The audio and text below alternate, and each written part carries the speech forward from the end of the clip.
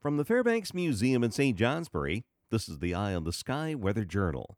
The sun rose this morning at 6:54 and will set at 5:15 this evening. Length of the day 10 hours and 21 minutes.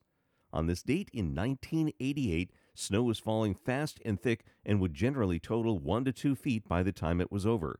The highest totals were in the White Mountains of New Hampshire, where Berlin measured 21 inches, as well as the southern and central Green Mountains, with Peru, Vermont getting 22.5 inches, and Rochester topping the list with 24 inches.